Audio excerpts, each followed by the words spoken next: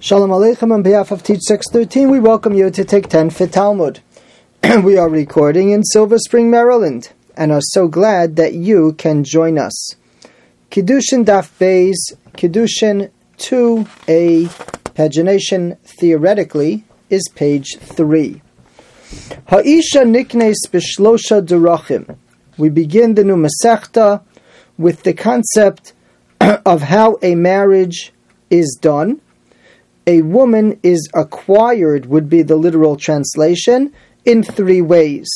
Now, obviously, the woman is not acquired, owned by her husband. The Mefarshim explain that what's being acquired is her yad l'kiddushin, her marriage rights. And that could occur in one of 3 ways. Vikona es atzma, and she acquires her marriage rights back, b'shtei derachim, in 2 ways. And the Mishnah explains. Niknes, she can be acquired, b'kesef, b'shtar, uvavia, through money that's given to her. That's the concept of a Kiddushin ring. B'shtar, with a document. This is not referring to the concept of a ksuba, which is the marriage document. Once they are married, these are the obligations of a husband to his wife. That's not what would facilitate the marriage in the first place. Bishtar over here refers to a document that says, Harei at mikudeshes li, behold, you shall be married to me. The formula to create Kiddushin would be written in a document, and he gives that to her.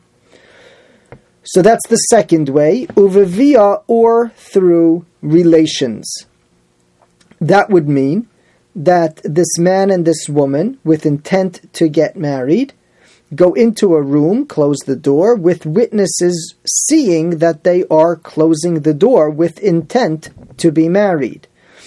In the room, which we do not witness, they have relations, and the witnesses are attesting, and also Kiddushin requires that witnesses be present, even beyond attesting to what happened. They're not just testifying to the event.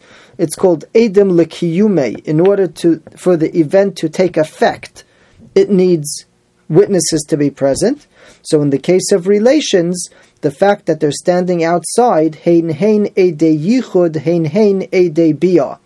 The witnesses, by verifying a yichud, which means a seclusion, are in essence testifying on relations, because that's the seclusion with that intent is assumed to result in relations.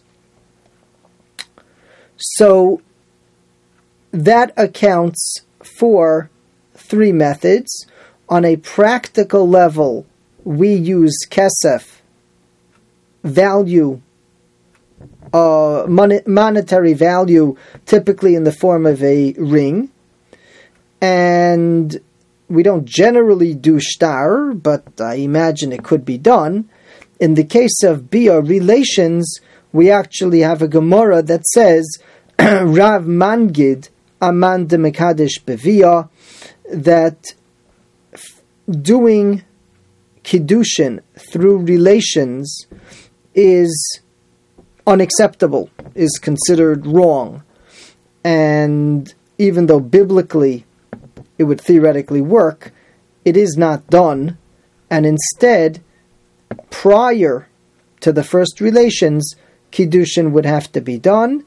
And as we'll learn, it's not only Kiddushin that has to be done, but Shiduchim, an announcement of intent to get married, is also done even before Kiddushin is done. Now, the Mishnah tells us the opinion of Beis Hillel, which is the way we paskin, that the amount necessary for Kiddushin is the same amount as to facilitate any act of kinyan. There's no special amount designated for Kiddushin. If she doesn't feel it's honorable, she shouldn't accept it. But if she chooses to accept it, the amount halachically that will facilitate marriage is bepruta uveshave pruta, a pruta or its value. The Mishnah continues and tells us, skipping one line, Vekona es atzma, and she acquires herself back, again, her yad l'kiddushin, her marriage rights, beget uvemisas habal, through a get, a bill of divorce, which was the topic of the previous Masechta, uvemisas habal, or the death of the husband. Now,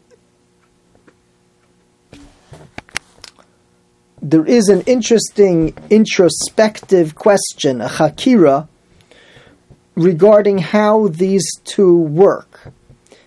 Get a bill of divorce, we understand, they write the bill of divorce, they hand it to her, and that act severs the relationship. How does misas habal work? How does the death of the husband work to free her? Is it that upon his death something happens that frees her? Or, once he dies, he's not alive. If she doesn't have a living husband, she's not a married woman, and she's free. The difference, as they like to illustrate this, would be Eshes Eliyahu, the wife of Eliyahu. Eliyahu, the prophet, didn't die, so his death doesn't free his wife. But he's no longer considered a regular living human being. Does that free her or not? Another interesting topic to mention over here is a story with Rabbi Akiva Eiger. They say that Rabbi Akiva Eiger was dealing with a woman in town who was an aguna. Husband refused to give her a get. So Rabbi Akiva Eiger called in the husband and explained to him that he has to give a get in this case, and the husband continued to refuse maliciously, just refused. So Rabbi Akiva Eiger pulled out a Gemara Kiddushin and read him this first page. He said, Vekona es atzma, she can acquire herself in two ways. Beget, either you give a divorce, uvemisas habal, or if the husband dies. And he said to the husband, these are the only two ways it's going to happen. And the husband continued to refuse. They say that the husband barely reached the street as he left the office, and he dropped dead from a heart attack. And this is a Mishnah that Gedolim take seriously. We all take seriously. I guess the lesson is don't mess with Rabbi Akiva Eiger.